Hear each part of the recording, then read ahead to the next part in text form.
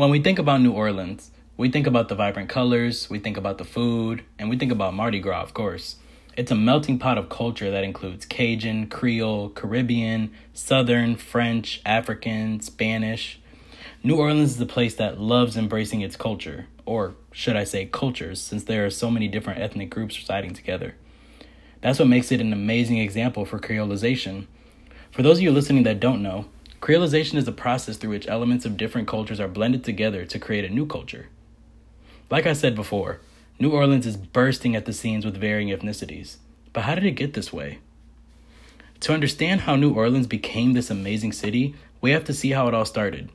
In the late 17th century, French explorers claimed the land that we now know as New Orleans as their own.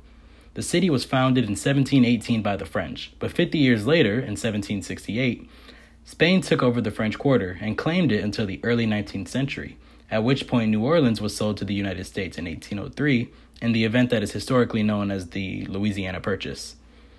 After this, Americans were migrating to New Orleans. It's at this point in history that the city's architecture started to represent the diversity of the people living in it. The original buildings and mansions are a result of the slave trade and the ever-growing sugar business of the 18th and 19th centuries. Though the history of how the buildings were erected is not a cheery one, New Orleans embraces their beauty and what they represent for the original settlers. Buildings aren't the only thing that were blended in New Orleans either. With so many different cultures living in proximity to each other, it's impossible to avoid the cultural blending. If there's one thing New Orleans is known for, it's the amazing food that's made every day. You can't go to New Orleans and eat just fast food. That should honestly be considered a crime in my opinion. I personally have never had the honor and privilege of trying the cuisine, but I can only imagine the number of flavors coming from every dish. Something that makes this food so special is that they're sometimes tied to old customs. For example, red beans and rice is a dish that most restaurants will serve on Mondays in New Orleans. It's a meal that's associated with Haitians and Cubans because of the red beans.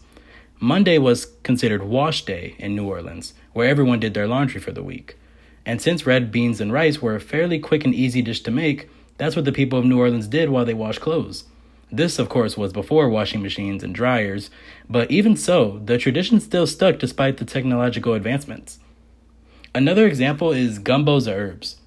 This dish that contains mostly vegetables and some meat is derived from a green leaf stew that traces back to West Africa, though its modern take is a Creole dish. It was eaten on Holy Thursday, right before Good Friday, back when New Orleans was being run by the French Catholics. Once again, the times have changed, but the tradition remains that gumbo's herbs are usually eaten on Holy Thursdays. The list of amazing food goes on, but the point I'm trying to make is that these dishes wouldn't have been possible if creolization never happened in New Orleans. Some people fear culture blending because they're scared that their original customs and traditions will get lost in translation, or be altered beyond recognition. However, I believe in the contrary. I think that culture blending emphasizes a person's roots, highlighting what makes their culture so great. This is most prominent in the beautiful music that comes from the streets of New Orleans. New Orleans and music. Those two just go together like peanut butter and jelly. If the food doesn't keep you there, I promise you the music will. But let me backtrack to how it all started. In 1835, there was a place in New Orleans called Congo Square. This is where African slaves sang and danced together on Sundays.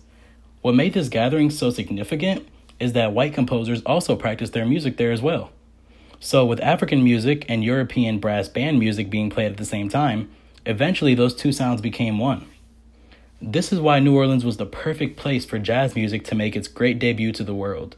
This happened around the 1890s. There are many names for it. There's ragtime, hot music, ratty music, but the sound remains the same. Musicians from New Orleans left the city and went around the U.S. spreading this new form of music. At first, it wasn't accepted by everyone. In fact, I heard from a previous music professor of mine that jazz comes from the term jas, which is spelled J-A-S-S, and it was a reference to male semen, a disrespect to the music. In other words, jazz wasn't seen as the art form that it is today. However, as time went on, it became harder and harder to deny its greatness, especially when different cultures kept combining their music with that of New Orleans. Sicilians, for example. In the late 1800s, early 1900s, a great migration took place from Sicily to New Orleans because of their cotton and fruit trades with each other. With this migration taking place, a lot of New Orleans jazz was modeled after Sicilian music.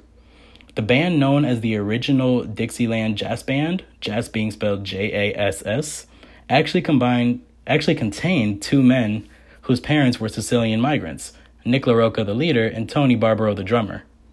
Another example of creolization in New Orleans music is the influence that came from Cuban music. African Americans began incorporating Afro-Cuban motifs into their music in the 19th century. The music was called habanera, and it gained an immense amount of popularity. It was the first written music to be rhythmically based on an African motif, and it found its alternate home in Crescent City.